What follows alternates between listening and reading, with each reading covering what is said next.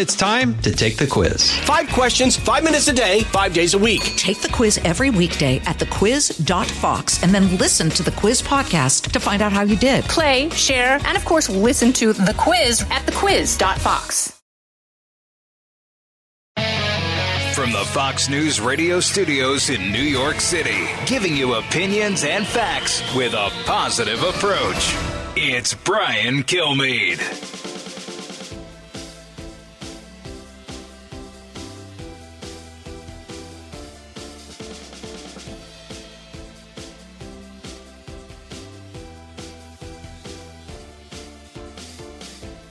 Hi, everyone. I'm Brian Kilmeade. Don't look for me at 48th and 6th. I'm in beautiful Jacksonville, Florida, the WOKV studios. It is fantastic here, and I did not want to miss a radio show, especially in times of consequential as this. And I'll be here again tomorrow. And then Thursday and Friday, back again, of course, on radio. Not on TV. We're going to do end-to-end covering of the Jubilee because the Queen is old. And we're going to cover that. So Fox and Friends won't be on, but you'll see me all over the channel and, of course, One Nation on Saturday and still doing the radio show from 9 to noon. So we have a lot to discuss fresh off Memorial Day. Many of you went to ceremonies. Many of you had a chance, if you were on Long Island, had a chance to see the Blue Angels back again. They do it every year. I think for the last 20 years. They stopped the last 2 years. By 12 o'clock, it was sold out, and they were just fantastic. So before we go any further, we have a lot to discuss, so let's get to the big three. Now, with the stories you need to know, it's Brian's Big Three. Number 3. He knows, and he's obsessed with the fact that gas prices are so high and people are hurting.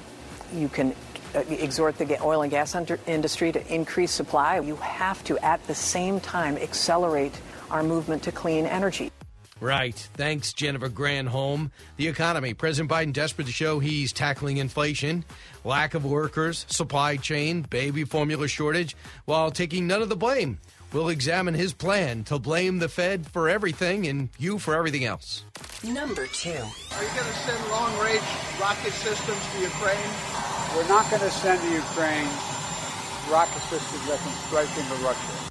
Fantastic. We do not want them to have a chance to hit Russia. All you have to do is tell Zelensky, don't go into Russia. Make sure you hit them in the Ukraine where they've invaded, and he'll do it.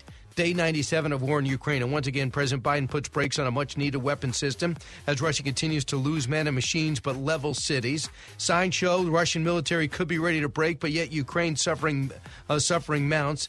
As an EU effort to get off of all Russian energy hits a roadblock. It turns out those greenies don't want wind and solar. No joke. Number 1. I wrote a thing once that I said this country has a mental health problem disguised as a gun problem. And that's what it is. There's so many guns. There's more guns than there are people. I don't think it's a gun situation. That is Joe Rogan. It's not all mental health. And I don't think it's you can't have the guns blameless, but he is 100% right. Is where we should be focusing. Uvalde mourns, and Washington talks gun legislation. As an investigation into last Tuesday's school shooting continues, we know one thing for certain. The killer was showing signs of being his bloodthirsty behavior for years. What legally could have been done, and how do we stop the next one? And that's the key. 2 18-year-olds go off the charts, and they kill in Buffalo, and they kill in Texas. What do they have in common? Both had huge signs that they were mentally unbalanced, that they were sitting there on social media, plotting and planning to kill, waiting to turn 18. Those are just the last two. How do they get their guns? Well, they're juveniles. Their problems in their past don't transfer to adulthood. That's one thing. Number 2, no logic. This last shooter, Ramos, looks like a killer, acts like a killer, had cats in a plastic bag all dead and laughing about it. Every girl or guy he came in with, he freaked him out because of how aggressive he was being. You know his parents had to have picked that up. His grandmother almost paid the ultimate price, got shot in the face.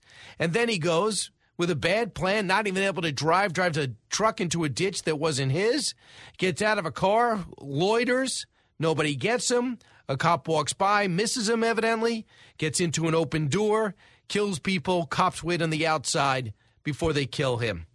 And they could have been in easier. And I'm the last one to criticize law enforcement, but law enforcement is criticizing law enforcement.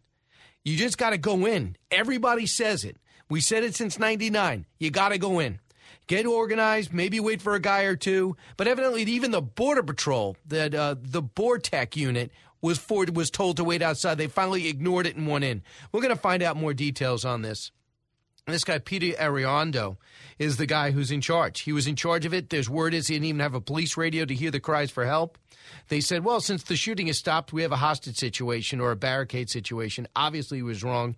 The Uvalde School District police chief, who authorized the wrong decision not to immediately confront the active shooter, now will sit out. He was going to be on the city council. Even though he won an election, he will not go and get sworn in today. I imagine if this pans out to the way it is, he might be the greatest guy or the worst guy. I don't know. But you can't judge his actions in a way that look positively. And Texas Governor Greg Abbott said it. The lieutenant governors indicated it. They were misled. We were misled on Friday. We were told this gunman was confronted. Remember? The gunman was confronted. They got by the armed guard, and then the big story on the left was even an armed guard can't stop a good guy with a gun, can't stop a bad guy with a gun. And then we turned out that story was just totally made up. It wasn't the fog of war. It was total fiction.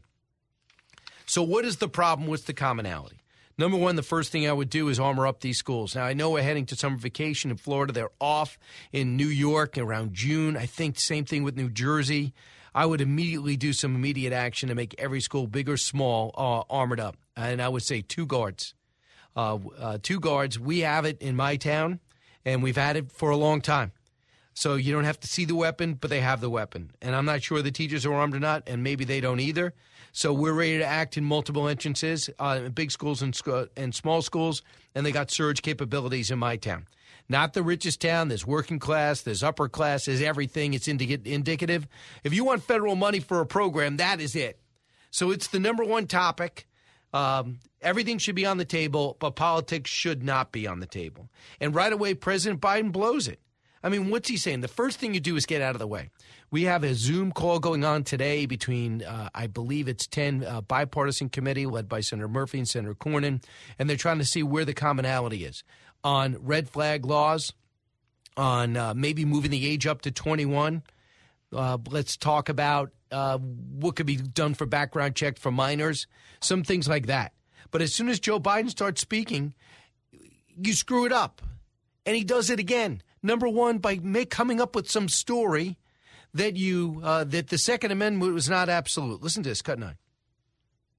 The Constitution, the Second Amendment, was never absolute. You couldn't buy a cannon when the Second Amendment was passed. You couldn't go out and purchase a lot of weaponry. And those who, not many are saying it anymore, but there was a while there where people were saying that, the tree of liberty is water with the blood of patriots, and what we have to do is you have to be able to take on the government when they're wrong. Well, to do that, you need an F-15, you need a Abrams tank. Okay. Number one, they said you couldn't buy a cannon. That's flat out not true, and he knows it. He said it on the campaign trail. He was fact-checked and was told it's wrong. He says there are limits to the Second Amendment. You couldn't buy a cannon when the Second Amendment was passed, the Bill of Rights in 1791. The meaning of the Second Amendment, a well-regulated militia being necessary for security of a free state, the right of the people to keep and bear arms shall not be infringed, right? Everything in that statement that the president said about not buying a cannon is wrong. That, according to David Capel of the Washington Post and a research director of the Second Amendment Project of the Independence Institute. Quote, there was no federal laws about the type of gun you could own and no state limited to the kind of gun you could own. Not until the 1800s were there any efforts to pass which of the 19th century, to pass restrictions into carrying concealed weapons. Quote, I think what he's saying is that the Second Amendment was never understood to guarantee everyone the right to own all types of weapons, which I believe is true, said Kermit Roosevelt. But as phrased, it sounds like the Second Amendment isn't limited to ownership, which is not true. So why are you messing things up? Why are you threatening people that are already concerned that you're looking to incrementally take your guns away? Why are you beginning to say, we're going to limit AR-15s, you're going to limit now? He comes up with another statement about the 9mm. Excuse me? The 9mm gun, when you shoot it, it doesn't just go into your lung where you can get the bullet out. He says, it explodes inside you, so we shouldn't be selling a 9mm. Do you understand that gun advocates, this is exactly what they fear. All right, let's get rid of the AR-15. And then what is an assault weapon? Let's expand that ban until all of a sudden it affects your lifestyle, where you're outgunned by the enemy, which is any criminal. Gotcha? Understood? Now the president is expanding that paranoia or legitimate worry by saying this yesterday. He says 9mm handguns appear to suggest that the high-caliber weapons ought to be banned because the president made these remarks. Why should we allow people to have military-style weapons, including pistols and 9mm bullets, that could hold 10 or more rounds? The 9mm is the most popular handgun in the United States. The data show that throughout the 2010s, 9mm made up more than 40% of all pistols. So what the president's saying is, let's take away the 9mm. Okay, let's take away the AR-15, the 9mm. Then you got to raise the age. So if you're a gun right advocate, which most of my audience is, and I am, responsible usage. The most responsible people I know are the ones who are advocates for the Second Amendment and guns. They're the ones pushing for lock boxes. They're the ones trying to make sure what type of ammo is being used. They're trying to make sure that training is even done. They even put down the NRA, we found out last week, $126 million for school training of resource officers. So the worst thing that could happen to a pro-gun person is to what happened last week. Not only is it horrific because they're usually parents and they care about humanity, but it makes their gun ownership go into question. Jonathan Turley brought that up. Cut 10. Today he repeated a clearly false statement about the history of the Second Amendment. Many of us have repeatedly said that his statement that you could not own a cannon or other weapons when the Second Amendment was ratified is untrue. Even the Washington Post admitted it's untrue. And yet the president keeps on repeating that as a defense for his call for gun control. He's undermining his own case by repeating what is, ironically, disinformation. Yeah, we're going to learn more about the killer, talk about the gun rules, talk about what happened to Uvalde, how to stop the next one, and the copycats that have sprung up across the country that we're stopping for kids as young as 10 years old. So, Colonel Allen West is coming up next. Then Congressman Michael Waltz in the Pacific, the Army Rangers. Got a lot to say about this, and we're talking, as you heard from the Big Three, about the Ukraine. So, Allen West is next, a big NRA guy as well. You're listening to the Brian Kilmeade Show. So glad you're here. Politics, current events, and news that affects you. Brian's got a lot more to say. Stay with Brian Kilmeade. This is Jimmy Fallon, inviting you to join me for Fox Across America, where we'll discuss every single one of the Democrats' dumb ideas. Just kidding. It's only a 3-hour show. Listen live at noon Eastern or get the podcast at foxacrossamerica.com. Out of the gates and ready to go. Hey, it's Hutton Withrow. Hot Mike is here on the Outkick Network. We've got your afternoon covered with the latest sports discussion, and it's available wherever you find your audio. Daily analysis and news. He is hot. I am Mike. Actually, my name is Chad. His name is Jonathan, but you get the picture. We're going to bring it every single day. Whatever you want to call us, we'll respond to. We just want you to respond to what we're dishing out every day. And while you're here, we hope you subscribe to the podcast, like, subscribe, and share.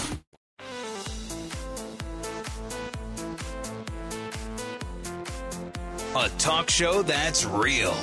This is the Brian Kilmeade Show. No member of Congress has been voted out of office for being too pro-gun. Not one. So until the majorities who claim they want tougher background checks and to get assault weapons off the street vote like they mean it, we can expect to hear more calls for thoughts and prayers. And that's it. Because this current version of the Republican Party is being held hostage by a vocal minority obsessed with an absolute right that does not exist. That is Chuck Todd speaking words of wisdom. I am exaggerating. Lieutenant Colonel Allen West joins us right now, the American Constitutional Rights Union Executive Director, former congressman from Florida, ran for governor of Texas, and former board member of the NRA. Colonel, does he speak? The Republicans just have a vocal minority that's dominating? Is that true? No, I don't think it's a vocal minority that's dominating. I think that is what you see from the progressive socialist left. And furthermore, the Second Amendment is an enumerated individual right, which is part of our Bill of Rights, the first 10 amendments of the United States Constitution. And this has been debated back and forth because, of course, the left wants to disarm individuals and render them into being subjects, which is exactly what you saw Justin Trudeau announce yesterday. That there will be no more buying, selling, transferring, or import of firearms into Canada. This is what they want to see happen. And history, especially in the 20th century, showed us what happens when, first and foremost, you have gun registration, then you have gun confiscation, and then that leads to the fact that we've seen hundreds of millions of people end up losing their lives. And most recently, that happened in Venezuela when Hugo Chavez decided to end private gun ownership. And that's the path that I guess Chuck Todd, Chris Murphy of Connecticut, and others want, instead of really dealing with the issue that we see happen in these most recent shootings. Let me just tell you, everybody, what you're talking about with Canada is pretty amazing. What kind of I'm not familiar with their governmental structure, but for the prime minister to have this type of power is stunning. He's introducing legislation to impose a national freeze on handgun sales, responding to an increase in homicides. He's creating a sharp contrast with the gun debate in the U.S. on purpose. Trudeau announced Monday that he's going to be introducing this to implement the national freeze. He's also going to have a buyback program. It means he'll no longer be possible to buy, sell, transfer, or import handguns anywhere in Canada. And it goes on. And everyone cheered this because they have a rise in shootings too. So you're really concerned about this, but we do not have a president with that type of power. No, we don't have a president of that type of power, but you can expect the mainstream media to start lauding that. But let me tell you what, we do have a president that just said yesterday that the 9mm round is not necessary. So, in other words, we're talking about let's get rid of these quote unquote semi-automatic rifles, which they have all of a sudden renamed as assault rifle. But anything you use to assault a person with is an assault weapon. Now they're talking about the 9mm bullet, that caliber of round. So, guess what? Most people carry for their own personal defense and concealed carry. It's a 9mm pistol. So now you're talking about getting rid of 9mm handguns. Yes. So where does this end? And so now we're starting to see the real face of what the left wants. And this is not a vocal minority. This is an enumerated right in the Constitution. And these are people, responsible, law-abiding, legal gun owners. And how many shootings did we have over the weekend in Chicago, Detroit, or many of the other urban population centers? We never hear about that whatsoever. And mostly those are illegal guns, not legal. Right. Well, Colonel, this must really, for the gun owners, this really hits home because, number one, the people who own guns, members of the NRA, the most responsible people, period, because they know how the lethality of it. They know to lock them in. They know the training is vital. They provide money for schools to have their resource officers trained up. So what would you do right now to know that this deranged lunatic in Buffalo and here, this 18-year-old here in Uvalde, what's a plan for that you would say that you would like to see happen? Number one, we got to do better with reporting these social media posts that are out there. Number two, we got to do better on following up with these individuals that we know have these issues. Nicholas Cruz, we had 21 call-outs to his home. He was the shooter in Parkland. The young man in Buffalo was picked up, brought in for mental evaluation. So was this guy. Never followed up. This guy was killing cats and putting them in a bag. Yes, and he has 6 call-outs to his home. So those are the things we have to do, these broken homes that we have. But most importantly, let's start implementing the school marshal program. That's one of the counties here in Texas is going to look at doing that. And let's get veterans. We talk about our veterans. Let's get veterans there to protect our schools. We do a better job protecting sports venues and entertainment venues, the Academy Awards and everything than we do protecting our kids. And don't you think time matters? Don't you think we got to do this right away in terms of guarding our schools? At least 2 armed resource officers in every big and small school, every preschool to high school. Yeah, I would put that number at 3, and why I say 3 is because you always want to have 2 that are on duty. If you got 1 that is on a break or what have you, so I think that's stuff we could do right now. All right, Lieutenant Colonel West, always great. Thanks so much. My pleasure. God bless. Next, we come back with Congressman Michael Waltz of Florida, House Armed Services Committee, Army Ranger. He talks about what's happening in Ukraine and more.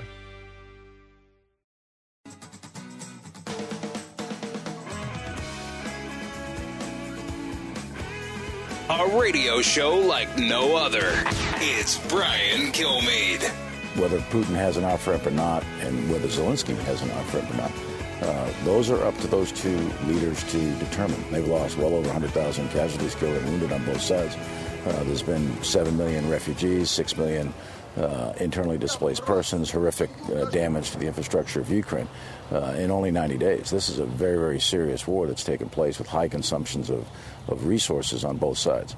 So I think a negotiated outcome is a logical choice, but both sides have to come to that conclusion on their own.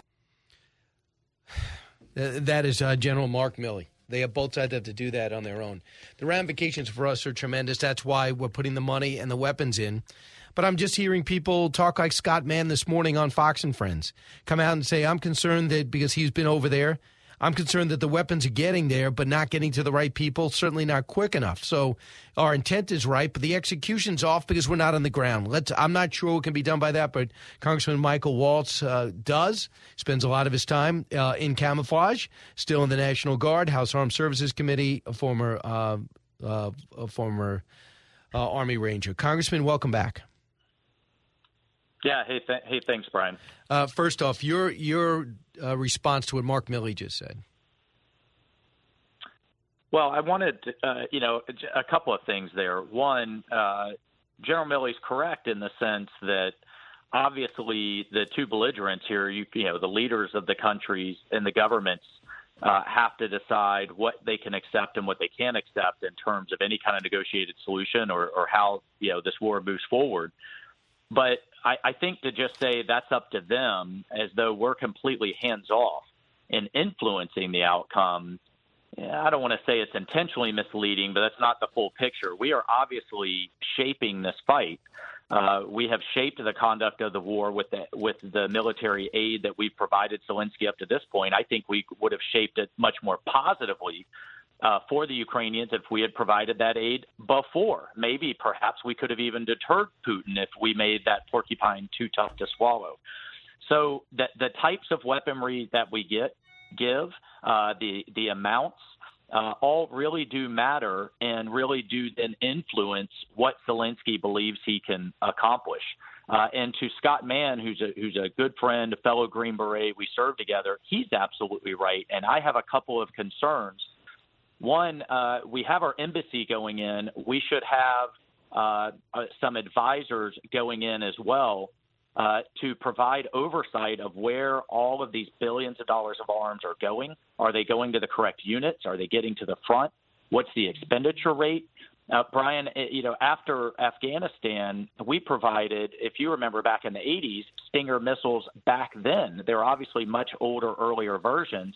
And then we lost them. They proliferated all over the world, and we spent decades around the world trying to kind of scoop them up, buy them back, make sure they don't get into the wrong hands. So making sure that these arms are used most efficiently, effectively, and as we intended them to do is something that we have a responsibility to do. And we can do that by having, I'm not talking thousands of boots on the ground, but very small amounts. But you would put them in country. In the Ukrainian headquarters, not on the front lines. I would put them. Our embassies in country, our diplomats are back in country. I think it's incumbent on us to have small groups of advisors in their logistics systems, in their depots, in their headquarters. Again, way far from the front lines, but where we can have some visibility. And oh, by the way, we should be conducting some training. Right now the Ukrainians are having to send their soldiers out of Ukraine into Poland, Romania, and other places. It would be much more effective and much more efficient if we did that training in Ukraine. But we constantly see this White House scared and jumping and changing policy every time Putin says boo. And of course, no one wants an escalation. But there's a lot of middle ground, and there's things that we could do to help Zelensky win.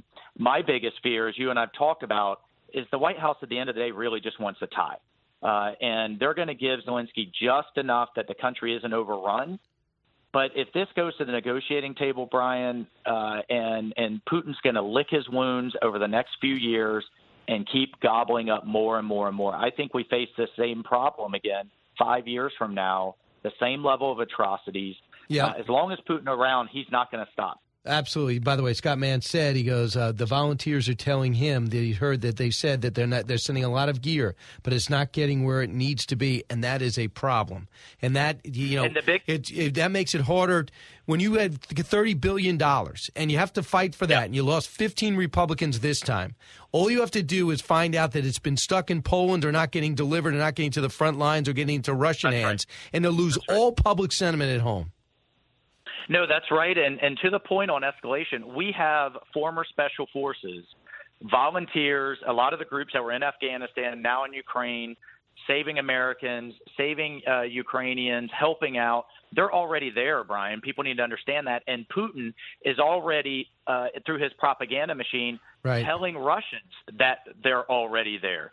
So if we're getting blamed for it already, then let's get some small numbers on the ground away from the front line that can really help out with the training, the planning, the logistics. Right. I have a lot more to get to, but it looks like we're not sending these long-distance rockets. And this is how we found out. With the chopper in the background, Joe Biden's asked this question. Cut 29. Are you going to send long-range rocket systems to Ukraine? We're not going to send to Ukraine rocket systems that can strike into Russia. And just like that, we are going to do that. And that is, in your estimation, I saw your tweet, that is very bad news and a very poor decision. Well, that's essentially a death sentence for the cities in eastern Ukraine that are literally being pounded into a wasteland with mass civilian casualties by Russian artillery. The only thing that can outrange the Russian artillery, which is firing day and night into these cities indiscriminately, are these rocket systems. And fine, put restrictions then on the Ukrainians firing them into Russia. Tell them, you want these systems, you don't fire them into Russia if that's what he's worried about. But again, the Kremlin said, you better not do this, and the White House said, okay. There is middle ground. Zelensky and his military have been begging for these things as they're watching their cities just get bombarded into oblivion, and these rocket systems could take the Russian artillery out. So listen, I know where you stand, but it's very interesting when people, for example, the former Russian ambassador under Barack Obama, Michael McFaul, says this. Of course, Zelensky, you can depend on this guy. You tell him, don't send rockets into Russia. You'll jeopardize our aid to you. They will not send them in. They want to stop the next attack. They don't want to necessarily mobilize the entire Russian population. This is what Michael McFaul said. Cut 31. They've had a very tortured debate, from what I hear, from senior administration officials in the Biden administration. I think there's a way to resolve it, by the way. You just sign an agreement with President Zelensky. He has a lot of authority, has a lot of legitimacy. Sign a formal agreement saying we will not use these weapons in Russia. I think that's a better solution than sitting in Washington and trying to modulate and calculate exactly what we want the Ukrainians to do on the battlefield. He sounds like you. Right, and this was Obama's ambassador. Yeah. And the other thing I'm going to try to find out, Brian, is what did the military recommend? What did the Pentagon recommend? I know. Is this yet another instance where Biden believes he's the smartest, most knowledgeable guy in the room and is ignoring the advice of his generals, which we've seen since day one of his presidency? From Afghanistan to aid to Ukraine before the invasion to Taiwan and on down the list. And by the way, with Trump especially, and during the Bush years too, you would always hear leaks from the Pentagon, not happy with Bush's strategy, not happy that Donald Trump is pulling troops out of Syria, not happy with, maybe some of the aggressive tactics we're using elsewhere, or NATO, or policy on NATO, making them pay more and maybe not giving the respect that the Pentagon's used to giving NATO, whatever it was. That would leak out. Be in the Washington Post, New York Times. How is it not leaking out from the Pentagon unless they agree with this ridiculous policy? I mean, come on. They're supposed to be the adults in the room. But by the way, they are sending, you could probably make heads or tail this, an MLRS system. Just they're sending a missile system, not a long-range system. Is that going to be effective? Well, that will be helpful. It won't be as helpful if they have the long-range version. So that's basically a rocket launch system, and they have shorter-range versions and then longer-range versions. And we're trying to figure this out from a comment with a helicopter in the background. But it sounds like they're not going to send the longer range version. But again, the Russians do not do a lot of things well, as the entire world is seeing. The one thing they have is mass amounts of artillery with mass amounts of rounds, and they're just going to continue to pound away. These are the systems to take it out and stop it and save these cities. See, just the exact opposite of how you're trained. You're trained to fight soldiers and terrorists. They want to just bomb and level cities from afar. Yep. They want to just look through some type of periscope and just lob bombs. I mean, what guts does that take? What skill does that take? Well, Putin made the calculation when his military fell flat early on. Remember, they were trying to surround Kyiv, take cities, and rather than take the cities intact, they're going to continue to compensate for their incompetence by just leveling them. And these systems that Biden is not sending can stop it. All right, a couple of things. So this is the first time I remember the New York Times cheerleading for the administration when it comes to military action. I mean, they're actually always looking for the glass half full for Ukraine. But I also noticed this: when Russia keeps on taking out of town, as indiscriminate as it is and as bad as morale is, and they are taking casualties, over 30,000, they are still making progress. And this is one report today in Axios. Russia is advancing on the eastern Ukraine front lines, giving its assault on the country a fresh jolt of momentum. As an outgunned Ukraine pleads for more help from the West, quote, the Ukrainian resistance has made the fight a long slog for Russian forces. Moscow is inching closer to encircling Ukraine's biggest strongholds in the Donbass region while fighting on territory contiguous to Russia with easier supply lines. Would you challenge any of those statements? No, I think that's absolutely correct. They're consolidating their hold on the Black Sea, particularly around Mariupol, and they're just grinding away in eastern Ukraine, which, by the way, is the most industrialized with mining, manufacturing, steel plants, and others. That's critical to Ukraine's economy. That's why Putin wants it. That plus access to the Black Sea. He declares victory. He goes to the negotiating table, and he's taken yet another chunk of Ukraine, and he licks his wounds to come at it again in a few years. So a couple other things I hear on the Ukrainian side. The morale is so bad. These two officers were caught on intercepts talking about how Putin has screwed everything up, how incompetent everybody is around him, how this war is run horribly, and the whole thing is falling apart. Also, the story in the Daily Mail that Russia's army could collapse amid huge losses of more than 30,000 troops. They go into great detail on it. I'm getting opinion. I'm not on the ground. I'm not seeing things. I don't have Americans coming back off the battlefield telling me things. So I feel hostage to these reports. You get intelligence reports. Can you tell me where you see the truth? Well, this is where the intelligence is so difficult and so murky, Brian. We are great at finding and pointing out tanks, planes, and ships and understanding where they are and where they're advancing and seeing those things. What is far more difficult, and our intelligence community has varied opinions on this, is morale, training, leadership, those intangibles. We've also seen credible reports coming from British intelligence that there have been a series of localized, kind of mutinies from mid-level officers. So it could collapse tomorrow and surprise everyone, or they could continue to grind on out of fear of the dictatorship that the Putin regime is. Very difficult to tell, and obviously without getting into details of the intelligence, there's varied opinions on those much more intangible things like leadership and morale and logistics. Right. And as I'm seeing one of the stories today on Politico that Latvia says Russia must lose. Russia has to lose because these are the countries on the front line. I understand we're distracted. We have a lot of things going on, but we should pay attention to this because in 4 years, when they go for parts of Georgia, go for more of the Ukraine, start threatening a small country, and there's a sentiment, why do we care about Latvia? Why do we care about Lithuania? You could just hear this happening. And this is stopping the next problem 10, 15 years down the line. Can we possibly get ahead of this?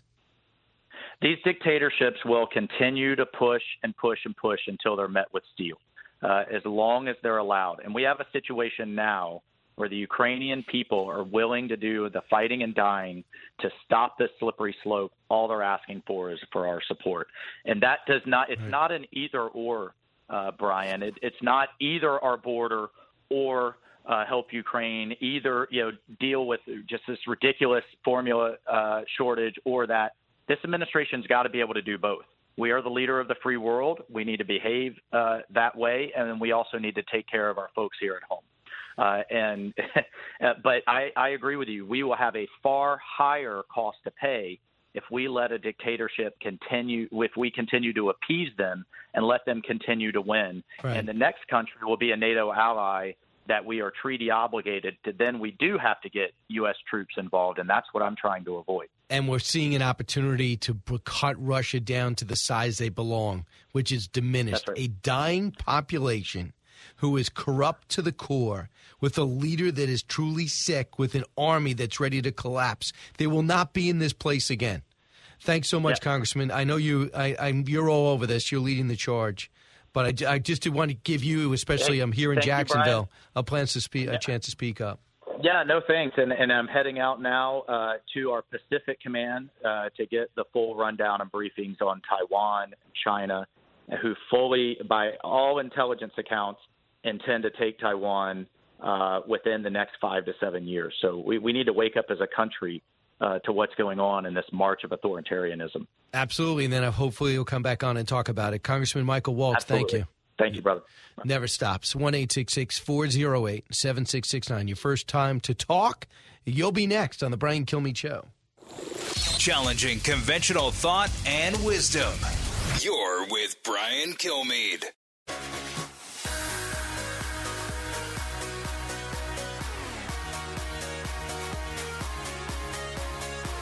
The more you listen, the more you'll know. It's Brian Kilmeade. I wrote this thing once that said this country has a mental health problem disguised as a gun problem. And that's what it is. There's so many guns. There's more guns than there are people. I don't think it's a gun situation. And I don't think you can change the fact that and I don't think it's wise to take the guns away from the people and leave all the power to the government. We see how they are even with an armed populace. They still have a tendency towards totalitarianism. And the more increased power and control you have over people, the easier it is for them to do what they do. And there's a natural inclination when you're a person in power to try to hold more power and acquire more power. And when you are a gun person and you hear about gun legislation and gun control, you're taken aback. And you were told, don't think it's incrementalism. We're just addressing this problem. And then out comes the president talking about the 9mm gun bearing the AR-15. And look at Canada. 1, 2, 3. Paranoia confirmed, or is reality underlined? I'm Brian Kilmeade. Thanks so much for listening to The Brian Kilmeade Show. Don't move. Keep it here.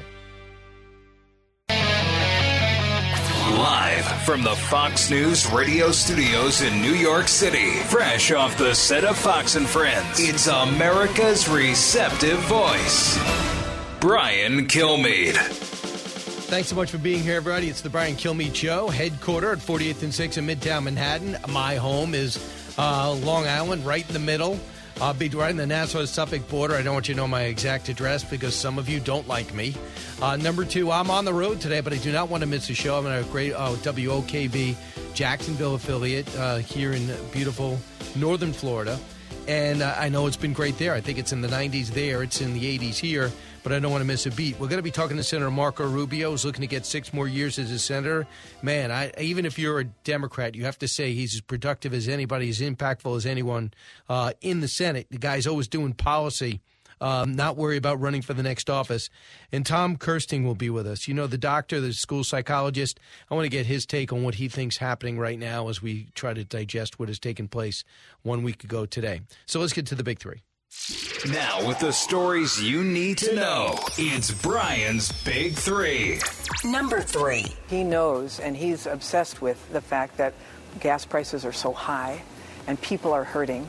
You can exhort the oil and gas industry to increase supply. You have to, at the same time, accelerate our movement to clean energy. There she goes again. The economy. President Biden is desperate to show he's tackling inflation, lack of worker, supply chain, baby formula, while taking none of the blame, even saying inflation is really on the Fed. We'll examine his plan.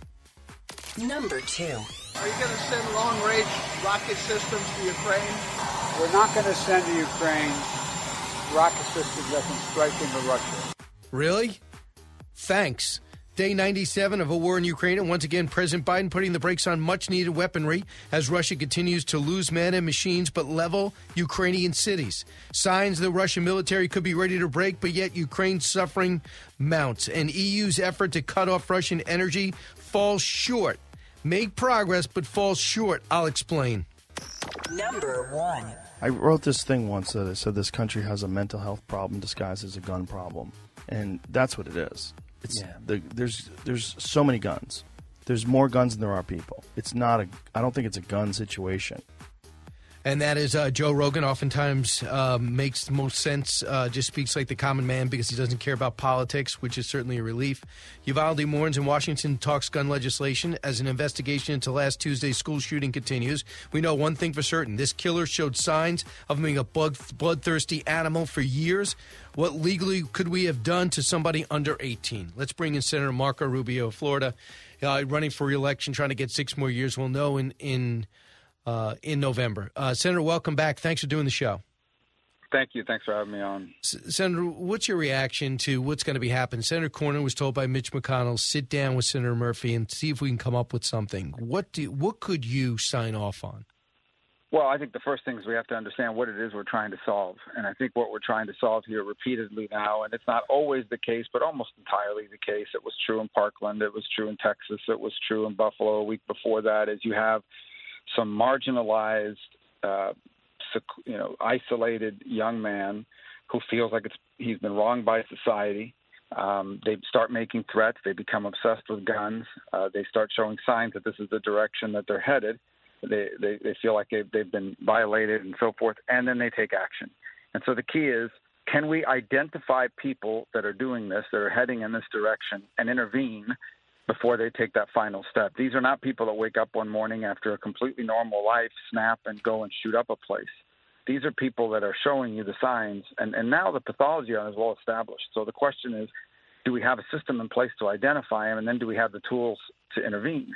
And that's why since 2018 I've been working on trying to do something about it. You hear all the time, they won't do anything about it. We've tried to do something about it since 2018. The first is the threat assessment system. The TAPS bill. It's also been incorporated in something called the Eagles Act, and it's using the Secret Service's threat identification center to help apply that so that school districts and local sheriffs and police departments and local communities can use that to identify people through a variety of different means that are headed in this direction. And then the second is, can you intervene? Can you get involved before they take action? Where in Florida, we have that red flag law where you have law enforcement can go to court and get a temporary order to keep them. Because once, the fundamental truth here is these people are passing background checks because they've never committed a crime before. By the time when they do commit a crime, it's these horrific acts. So to me, that's the most effective way. Identify them and stop them before they act. Is there money in the budget for these smaller schools in these, the financially strapped districts? Yeah. So the third point is, right, in addition to identifying it, in addition to having the tools to intervene, the third is, can we make schools a place where you can't just walk in and shoot up a place? And there is money. There has been money since 2018. We've been putting that money in there to utilize. And that's why that clearinghouse that exists, and we tried to put into statute so it becomes permanent. Chuck Schumer blocked it. But that's an idea that a Parkland father came up with and has been working hard at. And it is not just the money part of it, but it's also understanding the best way to spend that money. What are the things that work? What are the best practices? It's a clearinghouse that goes through these best practices and is constantly being updated so that school districts have available to them information about what the best practices are so they're not wasting money on things that don't work. A couple of things. What did you guys change after Parkland? Well, in Florida, a couple of things. Number one is the school hardening. There was money put towards this, and the clearinghouse has been very helpful because the school district goes out and you're going to have 100 vendors come and say, we've got the best thing in mind. You have to understand what has been proven to work. What are the best practices? What is the state of the art so you're not wasting your money?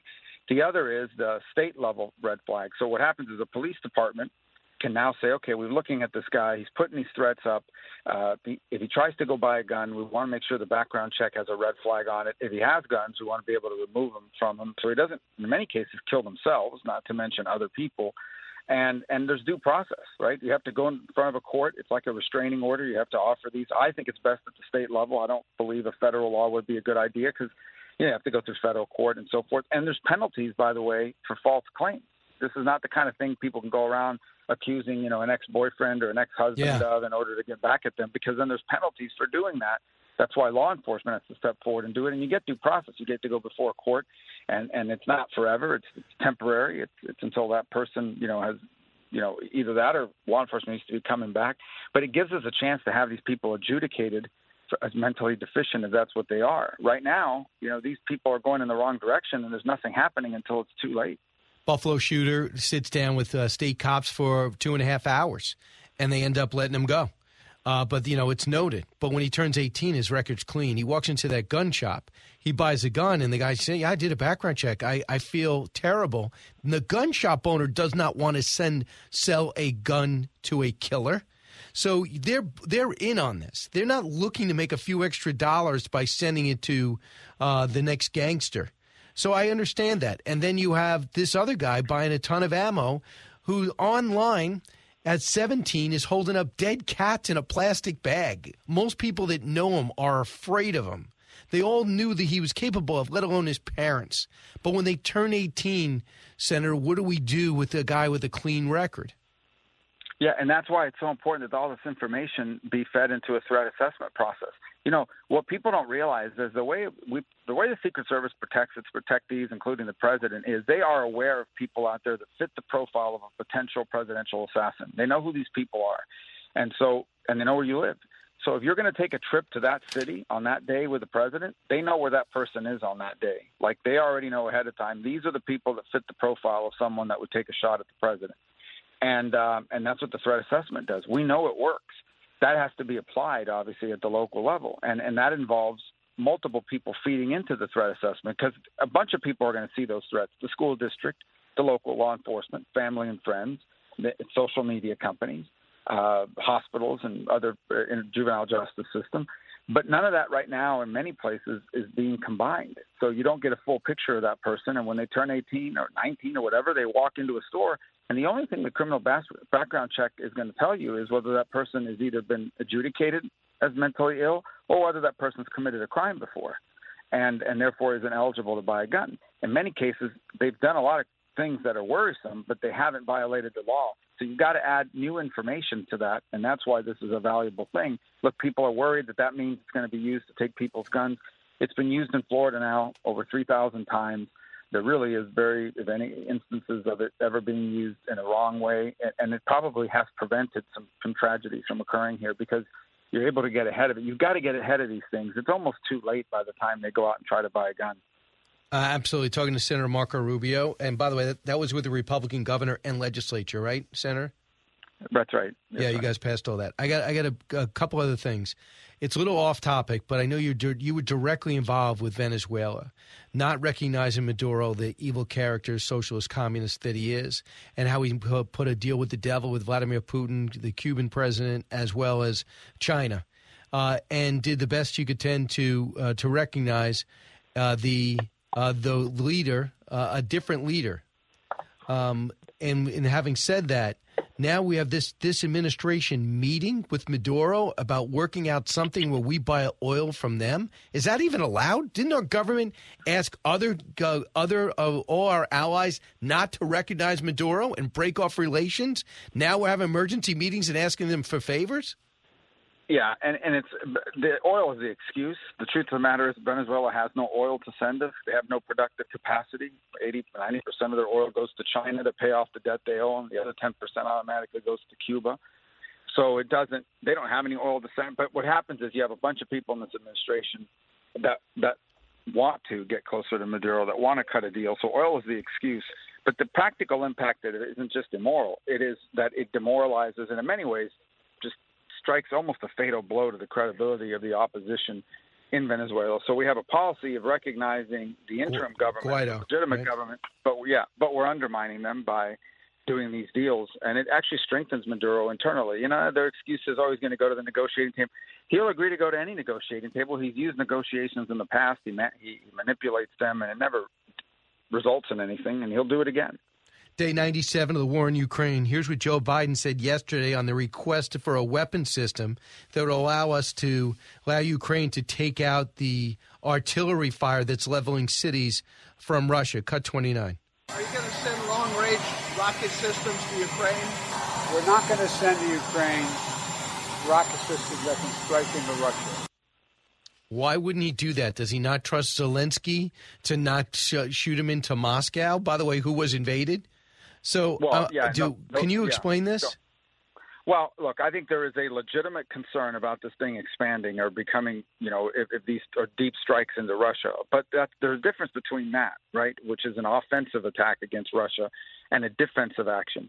So if you are launching weapons against Ukrainian cities from Russian territory, you have a right to defend yourself against that weapon system by eliminating it.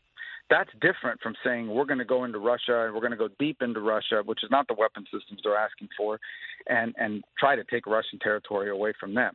But if they are launching from areas inside of Russia against Ukraine, the only way to defend yourself against that system is to take it out. And you can't allow the fact that they're standoff weapons that are in the territory of another country to keep you from doing it. So, I think the biggest problem we have here is that the U.S.'s role and what our goal and what our plan is for Ukraine is not well thought out. And so all these decisions about what systems to send and what to provide has to be based on a strategy, which this administration has not outlined yet. And that's been and yet they're going to keep coming back for more money. We can't keep giving money towards something that doesn't have a plan, an end game, a goal. So who would you go to be to impress you with a plan? Because we know the military's been undermined by the White House every conflict dating to Afghanistan. Yeah, so I think the key is it has to come from the president, the commander-in-chief. The White House has to outline a plan. This is what our goal is in Ukraine. We want X, Y, and Z. And then the military has to devise an actual strategic and tactical plan to achieve it. But the military comes up with tactical things, plans to accomplish a goal. But the goal, the ultimate, what is America's role here and what is it that we hope this looks like when it's over, that has to come from the White House. I don't think the president has clearly articulated that yet, and I think that is only getting worse as this thing evolves into something different now. Congresswoman Val Demings wants your seat, and she's calling you out for being a member of the NRA. She's trying to take a page from Beto O'Rourke and challenge what he did to challenge Governor Abbott. Do you think you're vulnerable in that way? I think that gun owners in the state of Florida, legal gun owners who are seeing crime surge across the country, have a right to protect themselves from criminals that are going to be armed. I don't think that we have to go after the rights of or impede the rights of law-abiding citizens in order to deal with what we have here, which is I described. These are disconnected, disenchanted, deeply disturbed young men who we should be intervening and getting in the way of. And it's not only is it the right thing to do from a constitutional perspective, it's more effective than what they're outlining. It's more effective than the kinds of things she's calling for. But she's going to be for every radical left of center position. It doesn't matter whether it works or not. Understand that almost every idea they're pushing forward, every one of the things they say I'm against and they're for, none of them would have stopped this from happening. Talk about background checks. There are background checks, and they're passing them. They wouldn't stop this. They may be in favor of background checks, but that doesn't mean it has anything to do with this shooting.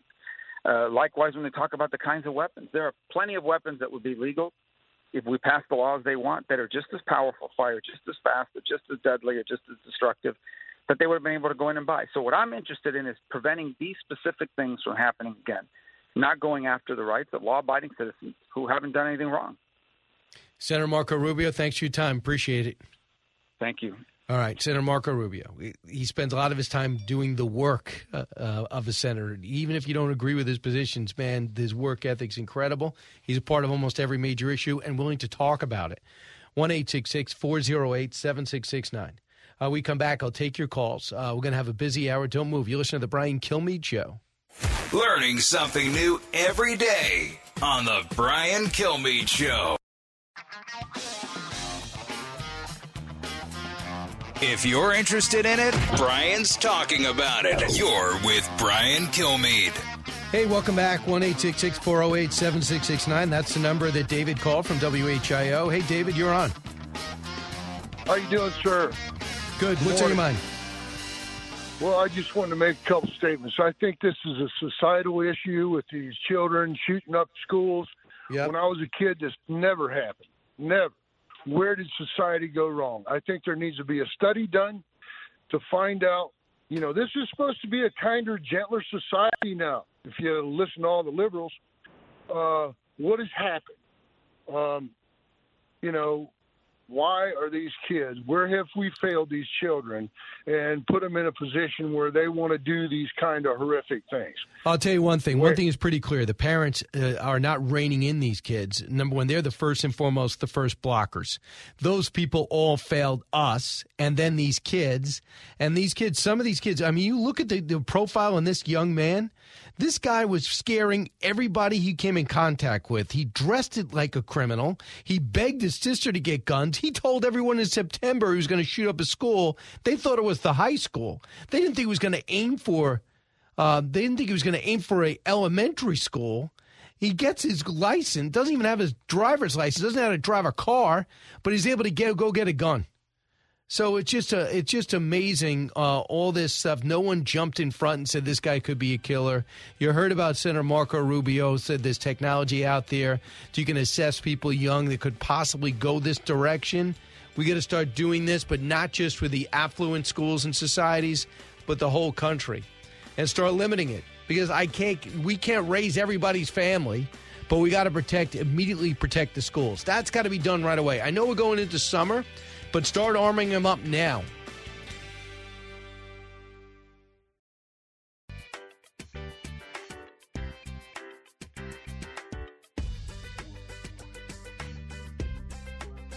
Radio that makes you think.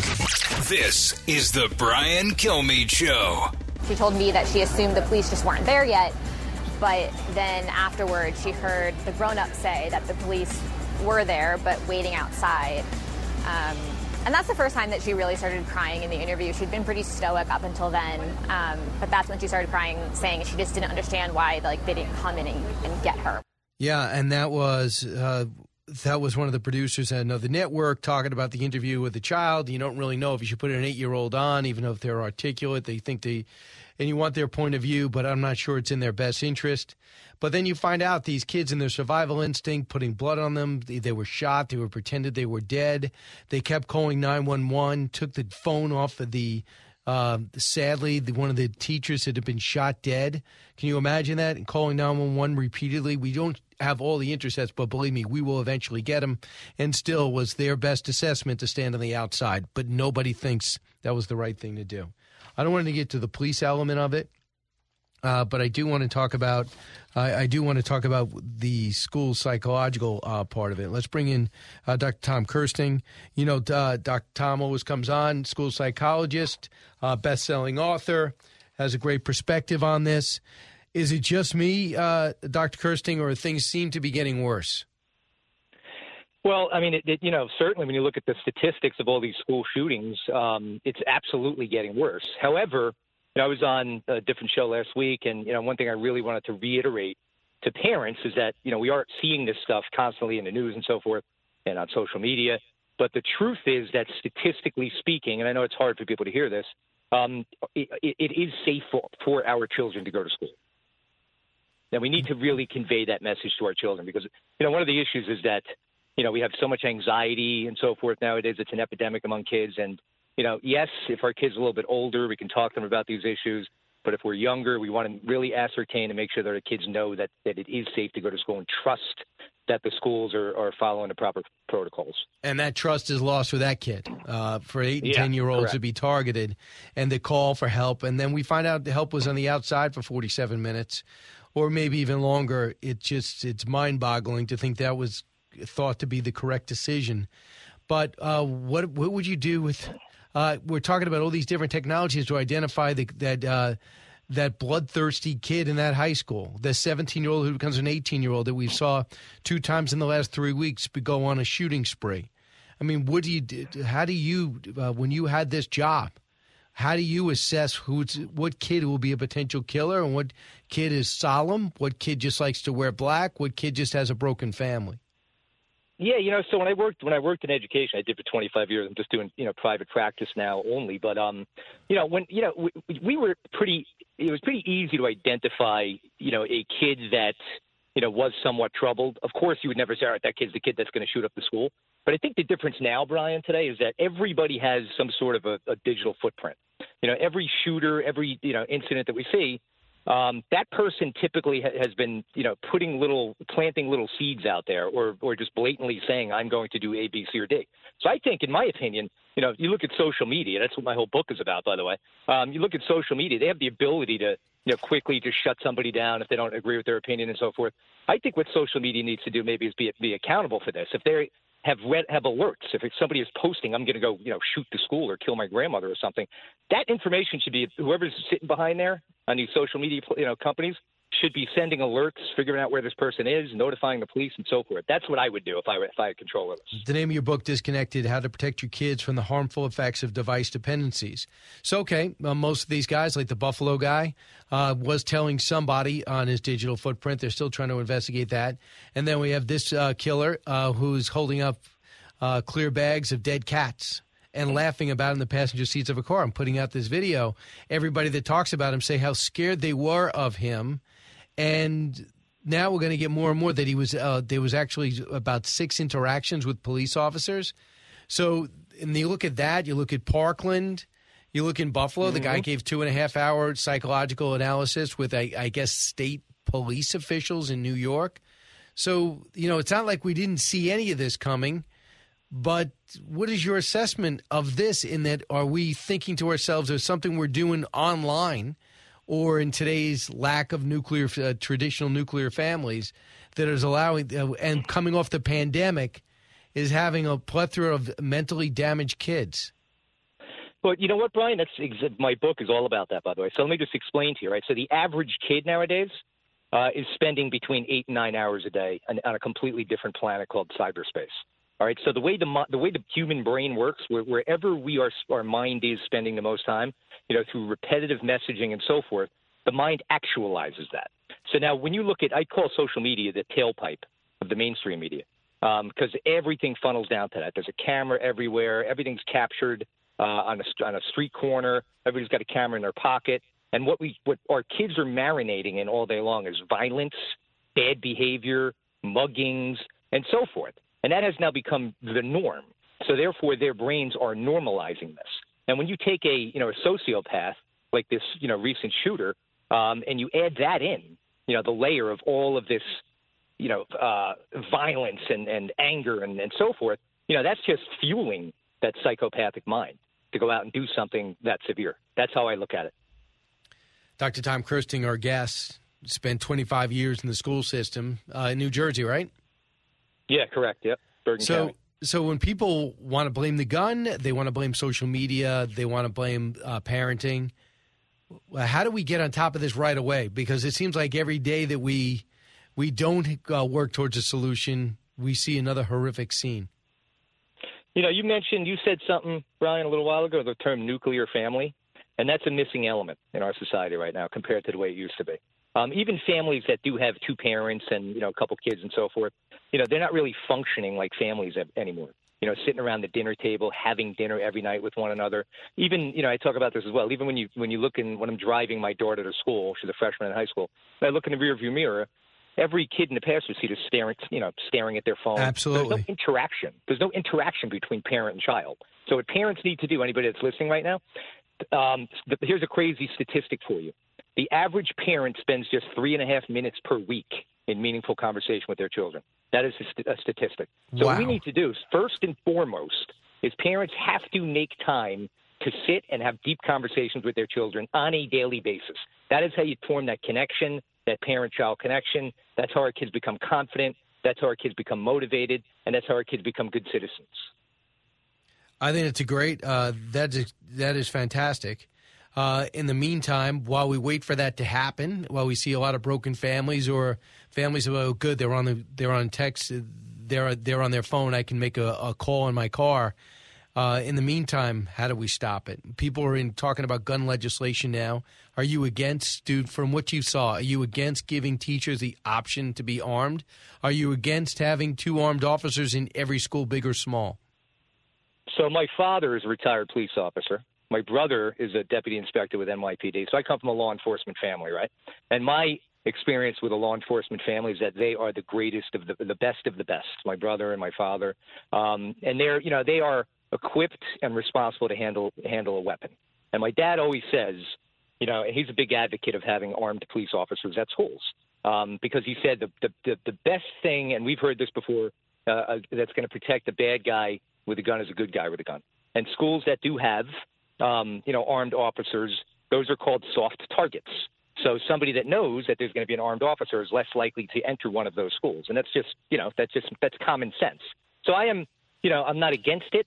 I'm actually for it because I don't see the teachers being the ones, that are going to be carrying out these mass shootings. Anything, whatever's going to protect our kids first and foremost is what I'm all in for. I hear you. So in the big picture, I saw this stat today, and I brought it to her. I want to bring it to our interview. Most students are frozen socially and emotionally at the age they were when the pandemic started, according to the New York Times. This is a survey of 362 school counselors. 94% of the counselors says that the students are showing signs of anxiety and depression, that before COVID-19, 88% said students are having more trouble regulating their emotions. Almost 3/4 say the kids are having more difficulty solving conflicts with friends. They've had a year off from interacting in many cases, especially if the parents went back to work.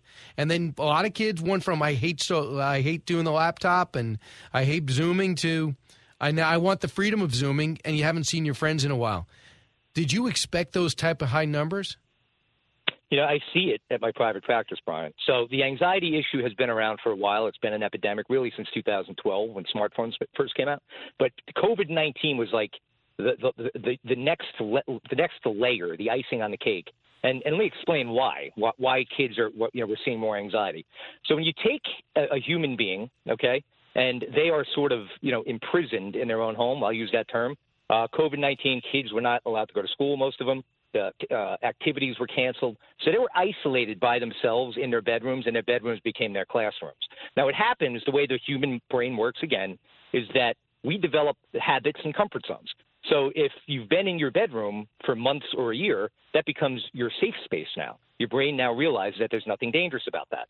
Now, schools open up, society opens up, and after having been, shut down for a year, going back out into, quote, the real world, the brain doesn't really recognize that. It seems like foreign territory. So it sets off the body's natural alarm system, the sympathetic nervous system, which is what triggers anxiety.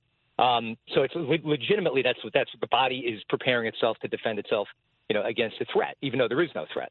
So the only solution is to continue to put our kids out there, as best we can, get them into the school, get them, immersed back into society with activities and so forth. But it is a major problem.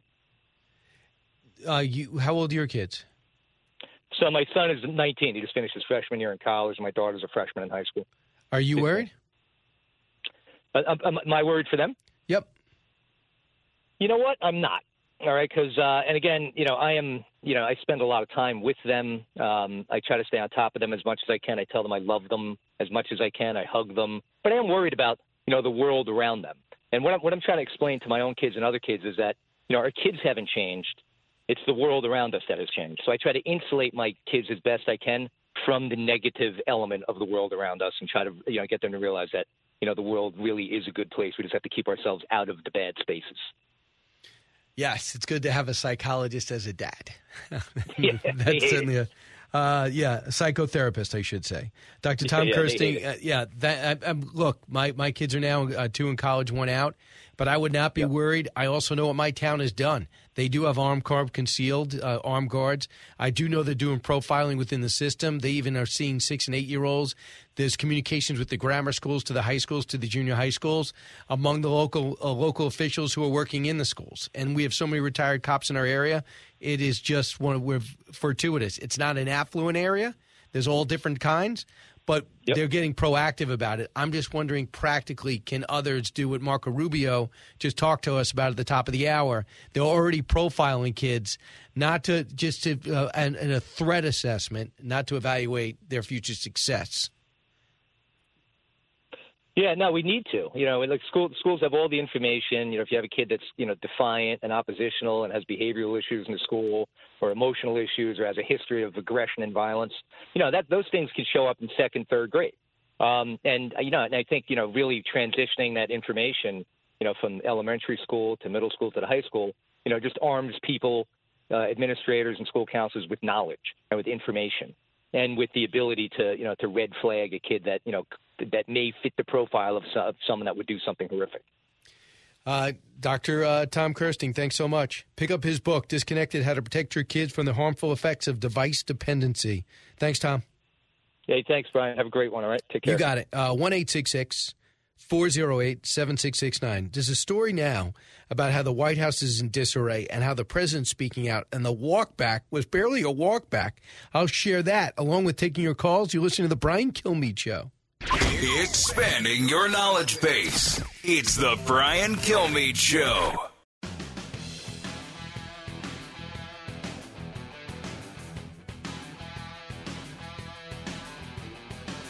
Breaking news, unique opinions. Hear it all on The Brian Kilmeade Show. Hey, welcome back, everybody. So, you watch Joe Biden make all these mistakes and to get walked back by his own people within minutes. First, Vladimir Putin, big example. He's got to go. Okay, within minutes. No, he doesn't mean he's got to go. He's just talking emotionally. Well, wait a second. We're going to have troops. We're going to have troops in Ukraine training the Ukrainians. No, we're not going to be doing that. We're not have one. The 82nd Airborne will never be in Ukraine. We don't know what's a mistake and what's real. What's policy that they're changing? Then Joe Biden comes out and says, if Taiwan's attacked, will we defend Taiwan? He says, yes, we've always said that we're going to do that. That gets walked back within 30 minutes. And then Biden says, no, nothing changed about our policy. We know you've changed the policy. Your words are different than the stated policy that your own administration walked back. Now, I'm frustrated by it. I get a chance to talk about it, but inside the administration, turns out Joe Biden is reportedly frustrated. He says this information inside the Joe Biden White House, this big NBC story, amid a rolling series of calamities and sinking approval ratings, the president's feeling lately that he just can't catch a break, and the angst is rippling through his party. Of course, everybody's suffering. It looks like the explores Biden's frustration suggests a possible shakeup. Goodbye, Ron Klain, and here's worse: Anita Dunn. She's a nightmare. They say that he wants his communications to step it up and be more positive. Biden is unhappy about the pattern that has developed. He's made clear and succinct statements, only to have aides rush in and explain what he's actually meant to say. He does not like that, it turns out. He says he knows what he was meant to say, but he lived his whole life saying bad things, and then he turned 79 years old, and now he says confusing, mumbling things. So it turns out his administration, they feel, is trying to save him from himself.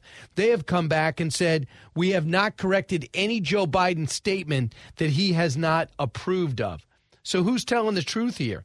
And they point out in the story that Newt Gingrich on Fox News with my show, Fox and Friends, defended the president, saying the White House aides who put out the backtracking statement on Taiwan, he's the president, you're not. Yeah, and where's the first lady? Remember Nancy Reagan all over anybody who would just cross her husband? Where's Jill Biden? She looks totally checked out of this relationship, by the way. Just exasperated, giving him answers, him responding compliantly and sheepishly. And, of course, they tell me I can't answer this. They tell me I can't go here. They tell me I can't go to the Ukraine. They tell me I can't do anything. Evidently, over the weekend, he was supposed to walk over to the receiving line and talk to some of the people there, but they were yelling stuff at him to do something. He got spooked and just ended up getting into the car and yelled out something to the effect of, yeah, I will do something. Okay, good luck with that. So they're a mess. They seem to be a mess. And now we know for sure that they're a mess. That according to everybody. So let me try to let's get to a quick word. Steve, real quick, Lakeland, Florida. What's on your mind? Yeah. I just want to go ahead and say that there's been studies that have been done that have shown that teenagers' brains really don't finish development until they're in their 20s. And while I'm a Second Amendment advocate, I really do believe that maybe we should consider not allowing young teenagers to have guns. Maybe the age should be 21 for long guns and 25 for pistols. That's what they're talking about today. Bipartisan committee is talking about that. Some states have done it. I think 11 or 12 states have put limitations on it. The argument is, hey, at the age of 21 to drink, why can I get a rifle at that age or a 9mm at that age? Well, you can also join the Army at 18 and vote at 18, but they can't drink at 18. So I'm not sure that analogy works. Brian Kilmeade Show. Live from the Fox News radio studios in New York City, fresh off the set of Fox and Friends, it's America's receptive voice, Brian Kilmeade.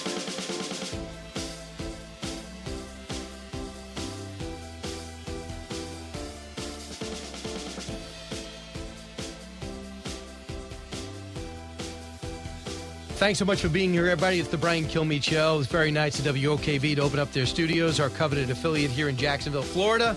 Well, I'm able to still broadcast the show here, but we're still headquartered at 48th and 6th in Midtown Manhattan.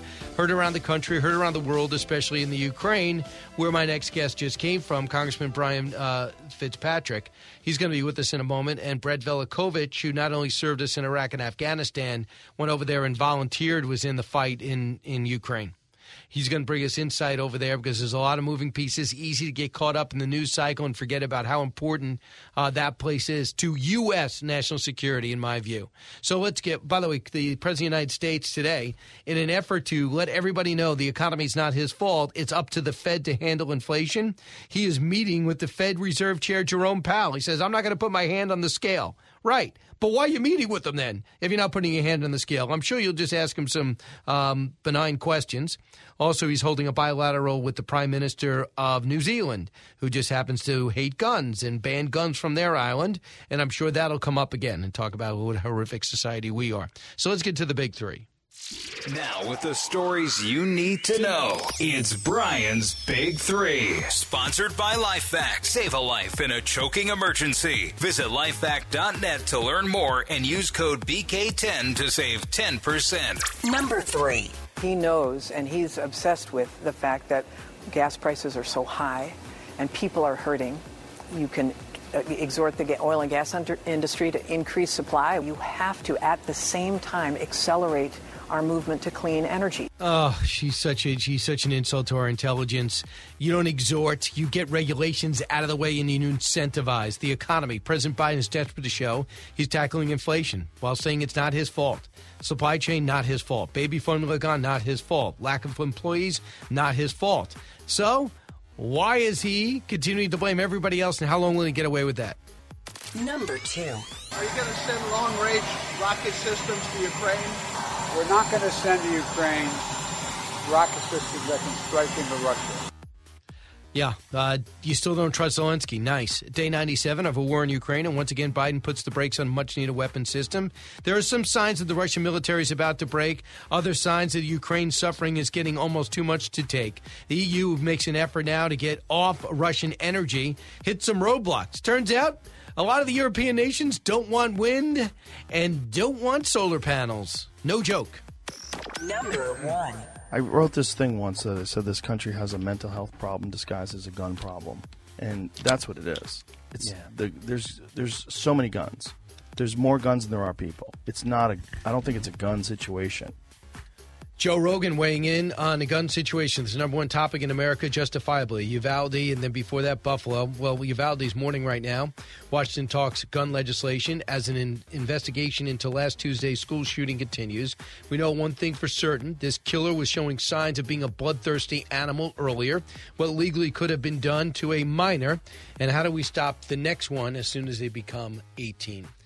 Let's bring in Brian Fitzpatrick. He's got an FBI background. He's currently on the House Permanent Select Committee on Intelligence, Foreign Affairs, and Transportation. Congressman, welcome back. Good morning, Brian.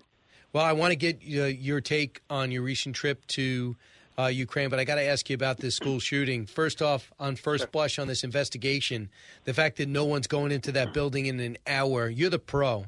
You don't jump to conclusions. But from what you know right now, This seems to be a horrific error that even the Texas Rangers were pointing out. It's heartbreaking, Brian. Anybody that has children that age, it really hits home. But it should hit home for all of us. And yeah, I mean, there's going to be a full after-action report for what went wrong here. But clearly, they did not do their job. I think one piece of the puzzle that's going to be discussed, Brian, is what is known in the policing world as the Ferguson effect. A lot of police officers, quite frankly, are afraid to do their job right now because they're fear of being prosecuted or sued civilly. That's obviously no excuse for what happened there. They should have went in, but there was a chain of command issue. Apparently, the on-scene commander was holding everybody off. So just a sad situation all the way around, but they need to figure out what went wrong and fix it for sure. If BORTEC, and that's the elite unit coming off the border, is there, right, and they're there in 30 minutes, and the police chief, Pete Arredondo, is saying, don't go in yet. There's no more shots being fired, and we seem to have a gunman barricaded in. But you're BORTEC. I mean, you're highly trained. You have more experience. Do you really, Brian, have to wait for the go-ahead from Pete Arredondo? Well, a situation like that functions much like a hot zone in the military, where you have an on-scene commander, and if you have people usurping their authority and going around them, then you have a Wild West situation breaking out. The problem is that was the absolute wrong on-scene commander to have, somebody who was not prepared for this, obviously, because all the evidence, the 911 calls coming in that are going to be released soon, paint a very different picture from what that on-scene commander was ordering to the other officers. Right. So we'll see, evaluate this, and we'll talk about this. How about this? The whole thing with being a minor, showing violent tendencies, killing cats, holding up in a bag that this mutant was doing. Everybody around him thought he was a threat. In fact, he said he was going to shoot up a school in September, but he's 17. So even if you stop at 17, when he turns 18, all that stuff cannot be brought up? Well, that's a function of state law. That's another thing that I'm sure is going to be looked at when we get back next week. What I think we have to do, Brian, the responsible thing to do after all these tragic incidences is we got to analyze each one individually and figure out where the breakdown was. If there was a law that was either not in place or misused, then we have to address that legislatively. If it's an issue of a school hardening issue, after 9/11, we had to harden our airports in a way that people were not very comfortable with, but it's become a custom now. Right. I think we've got to start thinking about that with our schools and obviously the mental health piece. There's a lot of different pieces to the puzzle here. Understood. So the President of the United States, he's slow to the party, but he's beginning to understand that Ukraine does matter, and by the way they're fighting and how bad the Russians are fighting and horrific. And like cavemen, just arbitrarily just bombing, leveling cities, that we had to act. But it didn't stop him from stopping again. Cut 29. Are you going to send long-range rocket systems to Ukraine? We're not going to send to Ukraine rocket systems that can strike into Russia. You were just there. Is that the right move?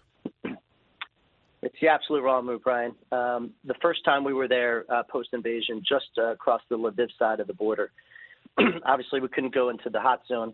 Then the issue where the MiG-29s, the administration pulled back when Poland wanted to give them.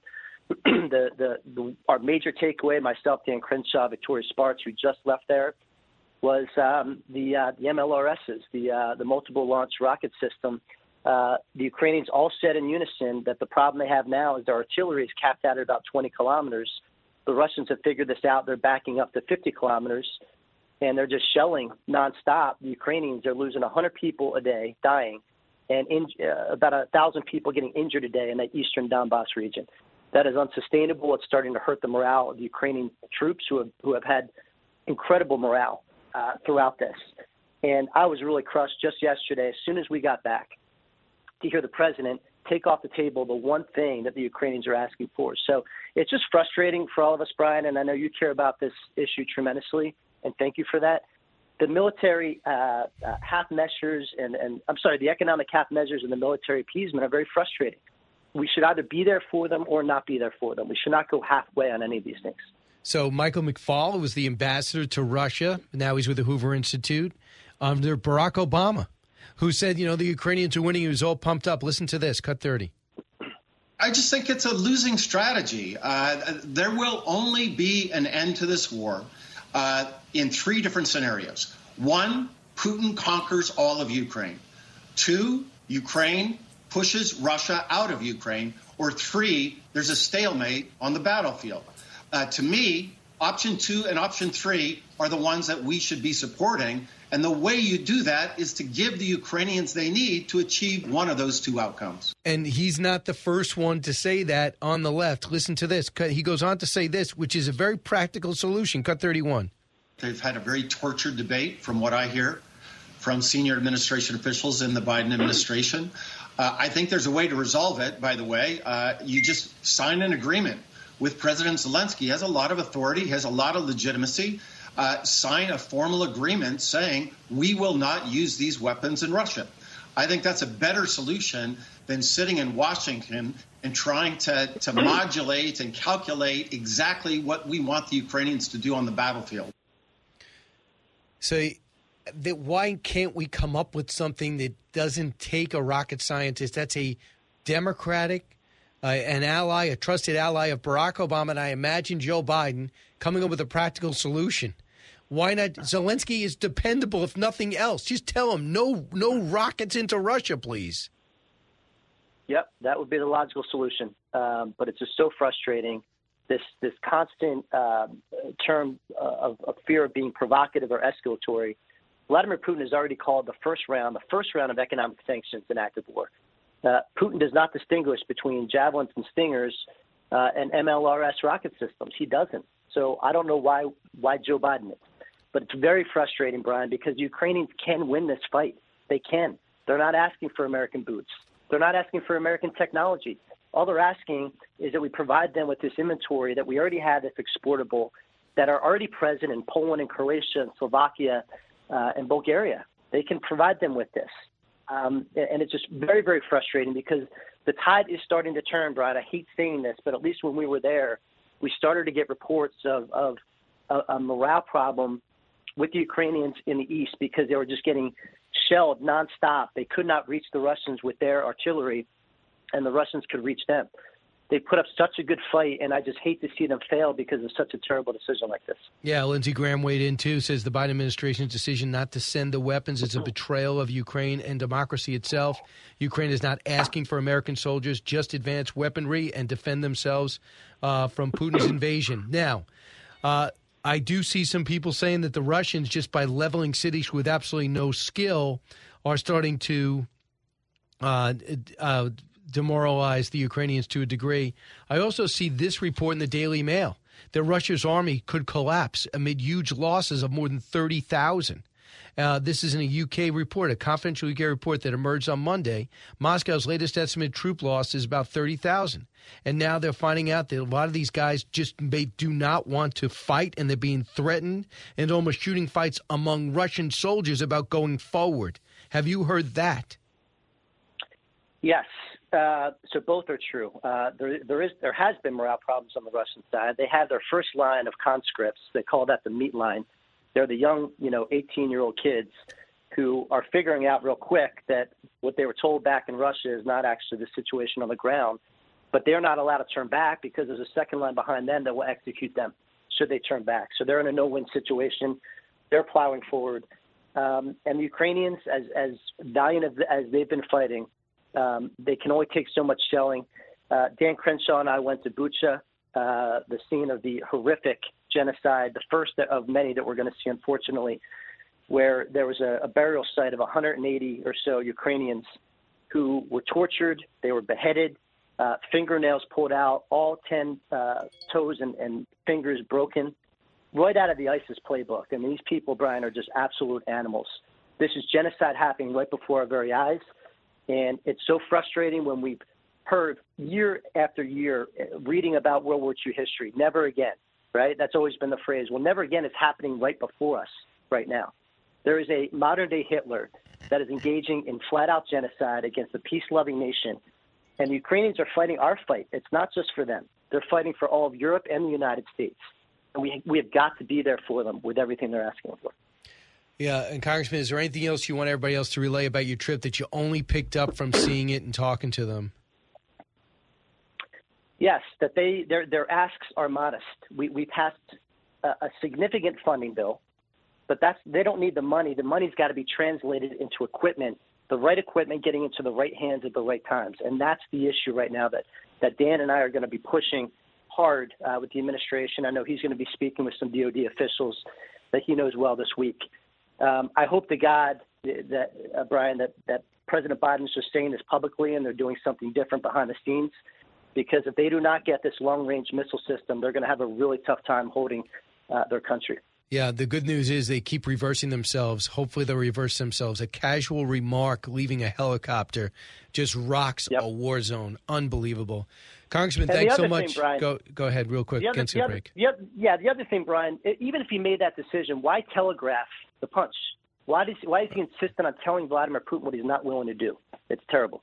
It all plays into the big headline today, and that the communication between the administration and their own communication team is falling apart. That's a huge story, and we'll follow it. Thanks so much, Congressman Brian Fitzpatrick. Thank you, sir. And, of course, you know that he's in Pennsylvania.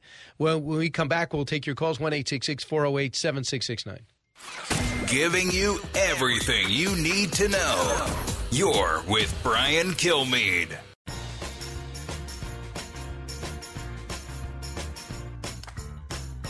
The fastest 3 hours in radio. You're with Brian Kilmeade. Expanding background check, perhaps encouraging states to have more states to have red flag laws. There are a number of things that can occur. For example, one of the things we discovered after Virginia Tech was how little mental health information is being shared by the states to the national database. And so there's more coordination that's necessary between state and federal officials in order to improve gun safety here in America.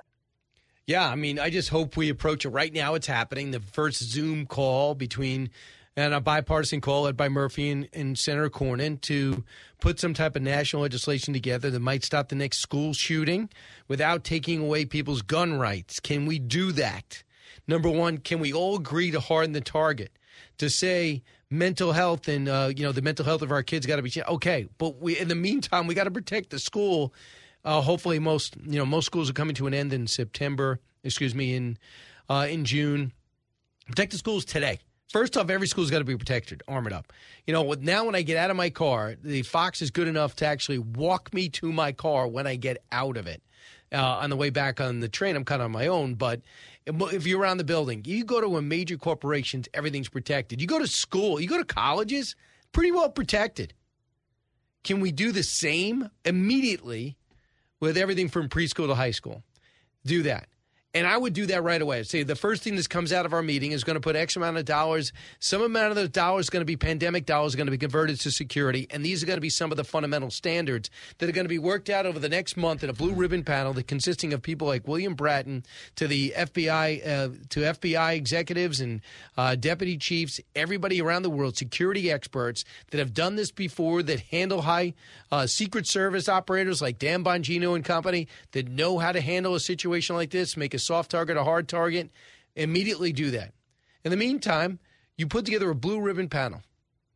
Politics can enter to talk about some things that we could do to help it out without taking people's gun rights away. We don't want to be New Zealand. We don't want to be Australia. We don't want to be Venezuela, Cuba, and Canada, especially Canada now. I've seen way too much of their government, want no part of it. No, we'll deal with it here. But keep politics out of it. The minute you start saying we're going to get more and more and more and banning the 9mm and the AR-15, that's a non-starter.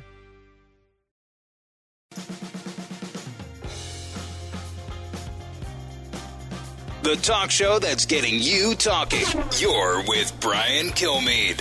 I think it's just another iterative event in this thing where I don't believe we're doing really as much as we could from an advisory capacity with this situation. I think that just kind of flicking end items over to Ukraine, it's helpful, but it's not game-changing. I believe that, for one thing, we really need to ensure that the integration of these items that we're sending over there are getting in the hands of the people that need it. This is one thing that a lot of the volunteers that I've heard from have said, that we're sending a lot of gear, but it's not getting where it needs to go, and that's a problem. Is that a problem? Brett Velikovich would know. He's been back and forth. We know he's a Fox News contributor. Brett is also a best-selling author and former special operations intel analyst. He also knows everything there is to know about drones. Brett, Scott Mann, who's a former Green Beret himself, Army Ranger himself, does he have a point? Yeah, he absolutely does. And I just returned from Ukraine not too long ago, and it's still the same situation over there where there is a lot of stuff starting to pour in, which is fantastic. The Ukrainians need all the support they can from the donation side. There's a lot of nonprofits and private businesses that are sending over medical aid and food supplies and everything that are reaching the front lines. But I still think there is a gap between the administration not really understanding exactly where some of the stuff they're sending is going, and that's very important. Again, as you move further east through that country, the less and less supplies you see, and there's a major, major gas shortage right now. I drove about a week ago from Lviv to Kyiv, and literally most gas stations are not open. We had to bring our own diesel. We had to pour our supplies. Many people are stranded on the side of the road. If you do find a gas station that's open, you're stuck in lines for hours. Many gas stations are only serving the Ukrainian government, so for their soldiers, which they should be, but it's just it's very difficult logistically to move stuff around, and that's one of the things that I've been focusing on with my team in there is setting up warehouses all around the country where you can basically hop these supplies that are coming across Poland in a safe and efficient manner that then pipes it to the front lines. But when you get out to the front lines, I mean, I was out there just south of Mykolaiv, very, very close out there, and you see these soldiers that essentially they don't have much, and they're going through stuff very, very quickly, and they're sitting there wondering where the rest of the community is and how they can, why they're not getting as much support as they're hearing about is coming on TV. How could they get gas in there? Well, one of the ways that they've been doing it is they've been piping across in trucks. I know the European Union did something really, really great finally just within the last 24 hours by cutting off a huge source of financing for the Kremlin's war when it comes to the partial ban on Russian oil, and that should allow them to move more stockpiles inside. But one of the ways that it's done now is it's literally just brought across the border on trucks. I could send you countless videos, though, where these trucks are essentially being stopped at the border, and what's even worse, being stopped going out, because there's a lot of concern that people are stealing supplies from Ukraine and taking them out of the country. So the Ukrainian border guards literally have to inspect every single truck to make sure nothing's coming back out. But those trucks are the same ones that are going out to get fuel supplies, and they're slowed down. And we're talking 2-3 days. These guys are stuck at the border when I can potentially drive across within, a few minutes because I'm not in a big 18-wheeler. So one of the things that they can do is start moving those trucks across the border faster so they can get more supplies. And then they need to start setting up these pipelines to come back in. There's plenty of gas. They don't have to use Russian oil for this stuff. There's plenty of gas that they can push in logistically. It's just more right now. This is a war of logistics, Brian. It's a war of logistics, and the European Union and the United States needs to help win that war, and that's why I'm sitting there setting up these logistics networks on the ground to help pipeline that stuff in faster. And the president yesterday making it clear we're not going to send the long-range missiles is devastating. I think it's a mistake, but at the same time, I can't help but think the Ukrainians are tactically winning, which is a really, really good sign. I mean, look, it's kind of tough to tell, with all the misinformation out there, but they're very strong, very innovative. They're doing a lot with very little. I don't necessarily think it's the end of the world if they don't provide them with these rockets, because the Ukrainians are going to find a way in the end. They're just so, their heart's in it, and the Russians' hearts are not, and that alone will be the game changer for the war. So get this, the European leaders agree to a partial embargo on Russian oil. But guess what the problem is? Hungary is one. Number two, they say, well, we're landlocked and we need their oil and gas. Plus, Vladimir Putin's friends with this guy.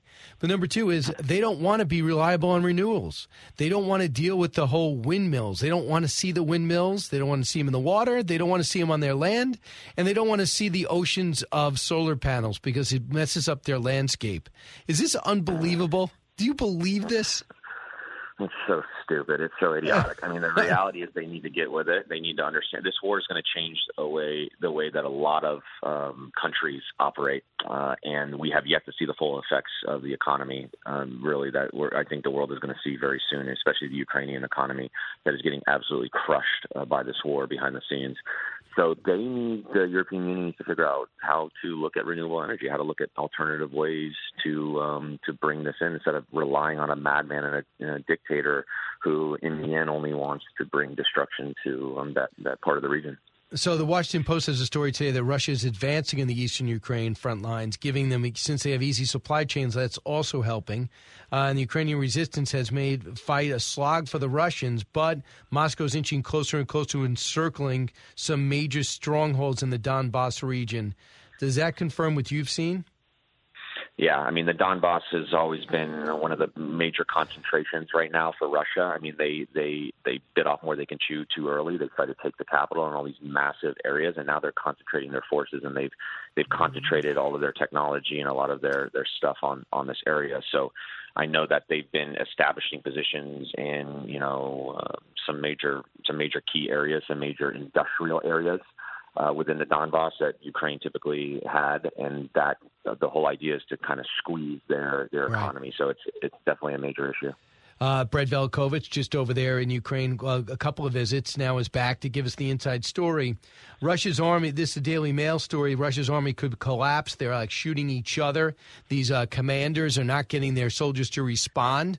We also know these two officers who are well-known inside Russia were caught on intercepts, just trashing Vladimir Putin and everybody around him as incompetent, and everything else is an expletive. Now that's out. They'll probably be killed or jailed for life. But what could you tell us is this situation? We know 30,000 dead, and we want Vladimir Putin to have blood cancer and the army to collapse tomorrow. But what's the reality? The reality is they have a large pool of people to pull from, a lot of conscripts, and not just within Russia. They're pulling from Syria, they're pulling from Belarus, they're pulling from a lot of different places around the world and paying these guys to go essentially be proxy fighters for this war. And the truth is they can continue to send those people in to die. And right now Russia is not pulling their, best of the best elite people from Moscow. They're taking these guys from these regions that honestly aren't the smartest on what is going on politically with the war and what they're doing. And Putin's sending these kids to die, and they're getting into Ukraine and they're committing these war crimes. They're not realizing the truth about what's going on the ground, and he can continue to do that, unfortunately, I think, for quite some time and really sustain this over the long term if he wanted to, with just the sheer number of conscripts that they're bringing on board. And so that's the truth. The good news is, though, that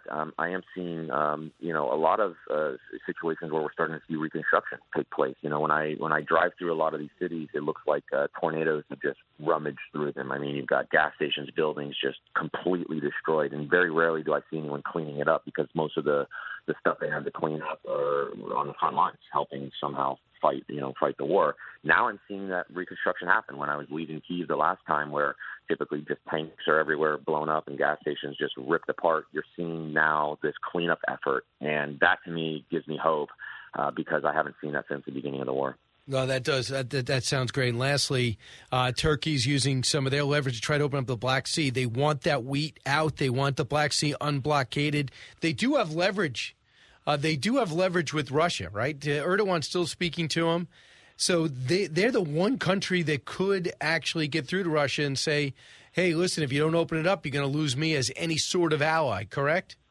Yeah, Turkey does have a lot of influence. They're in a good position. One of the things, though, that's been relatively dangerous to them, going back to the drone side of things, is they've been providing Turkish-made drones to kill Russian troops. They've been providing them to the Ukrainians. So there's a little bit of I'm sure some animosity behind the scenes there with Turkish technology being used to go after Russians. But at the same time, they do have such a strong influence in there, and that wheat trade is really, really a big deal. I mean, that needs to get solved, that problem, because it's going to affect not only Ukrainian jobs, which are really in the end going to be the thing that brings that country back, is getting people back to their cities and finding them jobs, but also for the wheat production around the world that will start affecting Americans at home.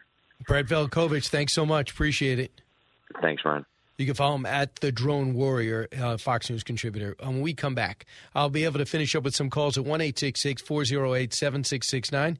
You'll listen to The Brian Kilmeade Show. Coming to you on a need-to-know basis, because, man, do you need to know. It's Brian Kilmeade.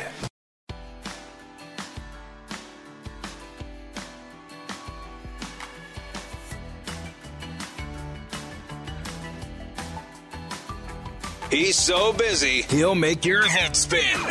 It's Brian Kilmeade.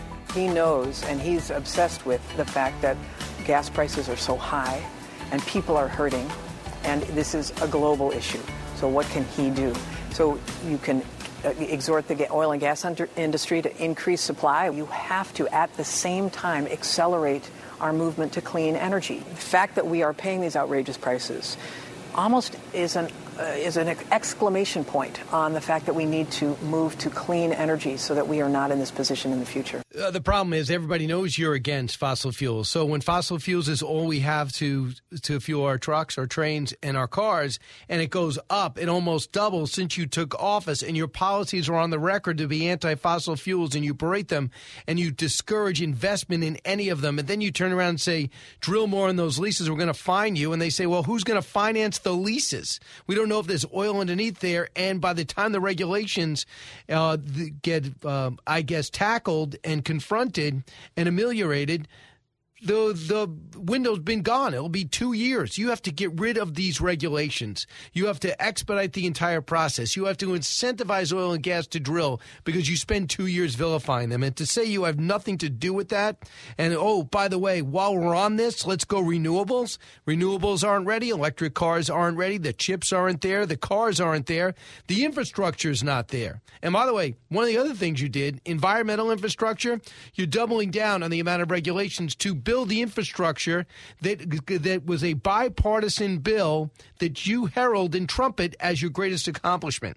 But you put more regulations in their way so they're not getting the tunnels and the roads and the airports built the way they could because of the horny toad or some type of plant that might go into extinction. So that is Jennifer Granholm just saying what she really believes. And now the President of the United States evidently writes a Wall Street Journal op-ed, his plan for fighting inflation, to support the Fed as they double interest rates. Fantastic. And the Fed's really responsible. I have no responsibility for that. But I'll meet with them today. I'm sure the economy won't even come up. I just want to give them a free meal. That's the only thing that we could have. I just think it's hysterical that Europe's leading the way on green energy and the Paris Accords.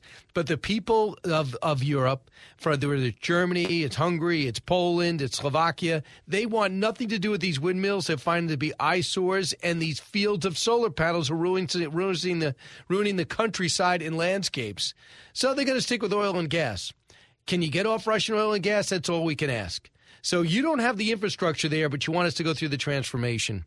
That, to me, is inexcusable. Now, to the other story at hand, the harrowing tales that these 8- and 10-year-olds had to go through as they tried to fight for their lives and watch, in 2 cases, their teachers killed and 19 of their classmates and also double figures into the hospital. Listen to this one boy's recounting what he saw. She ran to the door quickly. She got her key. She broke the key in, and then she was running because she got shot, and then she just dropped on the floor, and then she was playing dead. She's staring at people through a little window. And what was he doing? He was just standing there with his gun, tapping on the window. Unbelievable. You think that kid's gonna have nightmares? And how about the kids when the cops never came? Let's go to KT. KT is listening in Georgia. KT. Hey, Brian, what's going on? Where do we go with this debate? What do you think happens from these bipartisan talks? I don't think anything is going to happen. It never does. This is one of those situations where the Republicans need to just hold a line. I don't think anybody's really interested because what's easy to do is to secure the schools. I know you already talked about this earlier. We got to secure the schools. They need to be at least as safe as every bank and as safe as the Capitol building where these morons work. We have to do that first. But if I was to give you, if you owned a gun store, you would not want to sell to these 18-year-olds with clean records who you know are deranged killers. The Buffalo Killer, and then we have Uvalde, right? So how do we stop these next 18-year-old assassins? How do you stop them? It starts with the family. I committed my brother-in-law 3 times because he was mentally ill. And when he got to the point where he stopped taking his medicine, he was having problems, we sent him to the institution. They got him well. They got him his medicine. He came back. If the families aren't doing that, there's not a lot we can do. And while you're screwing around doing studies, trying to figure out who these people are, the schools are unprotected. Yeah, I agree. Well, I think we can all agree that we have to we got to speed money to these schools if they need it. There's a lot of money given to them anyway, and to order to set up a standard, and doesn't have to be transparent, a standard security that's demanded from the biggest and smallest school and the most rich or academically challenged or economically challenged ones out there. Eric, listen on WDBO. Eric. Hey, Brian, your last guest, they hit on some great points. Every one of these shootings is in a gun-free zone. Even the churches, the people are arming themselves now. But and they're all in the gun-free zones, a bill that Biden brags about writing. And they're all on the FBI watch list. So unless you got a MAGA hat, the FBI is not really watching you. But as far as the mental health discussions, especially with kids, you can't talk about little Johnny's mental issue without changing HIPAA laws, because if you talk about somebody's health or even their flu, you've committed a HIPAA violation. So things really need to change. Especially with minors. I mean, that's a tough area to go to. But bottom line is that gun store owner feels terrible. But when that 18-year-old showed up, it didn't show that he just spoke to state cops 6 months prior about how he wanted to shoot up a school and shoot himself. But when he turns 18, clean record, could I have a gun, please? Thanks. I'm going to need a lot of ammo. Okay, fine. No one's checked out his social media footprint. No one checked out who he's been talking to. And then you have a privacy issue, as you mentioned. So, excuse me, are you looking at my son's account? How dare you look at my son's account? You have no right to look at the social media. Well, he's saying some things that are a little aggressive. Well, kids are like that. Boys are like that. So there'll be a pushback on parents and privacy for sure. So something's got to give. But the minute I hear Joe Biden come out and say, I'm going to take away your 9mm and nobody needs an AR-15 because none of these deer wear Kevlar vests, he's poisoning the well. He's just playing into all the fears that gun owners have that it's going to be incrementalism. We're going to gradually take all your guns away. Like they're doing in Canada, they did New Zealand and Australia, and, of course, Venezuela and Cuba. Thanks so much for listening to the Brian Kilmeade Show. Go to BrianKilmeadeShow.com or to the podcast and listen anytime, anywhere.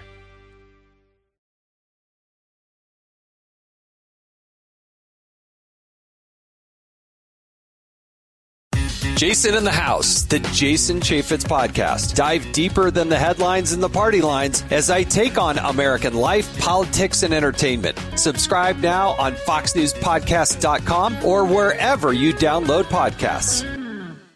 Listen to the show ad-free on Fox News Podcast Plus, on Apple Podcast, Amazon Music with your Prime membership, or subscribe wherever you get your podcasts.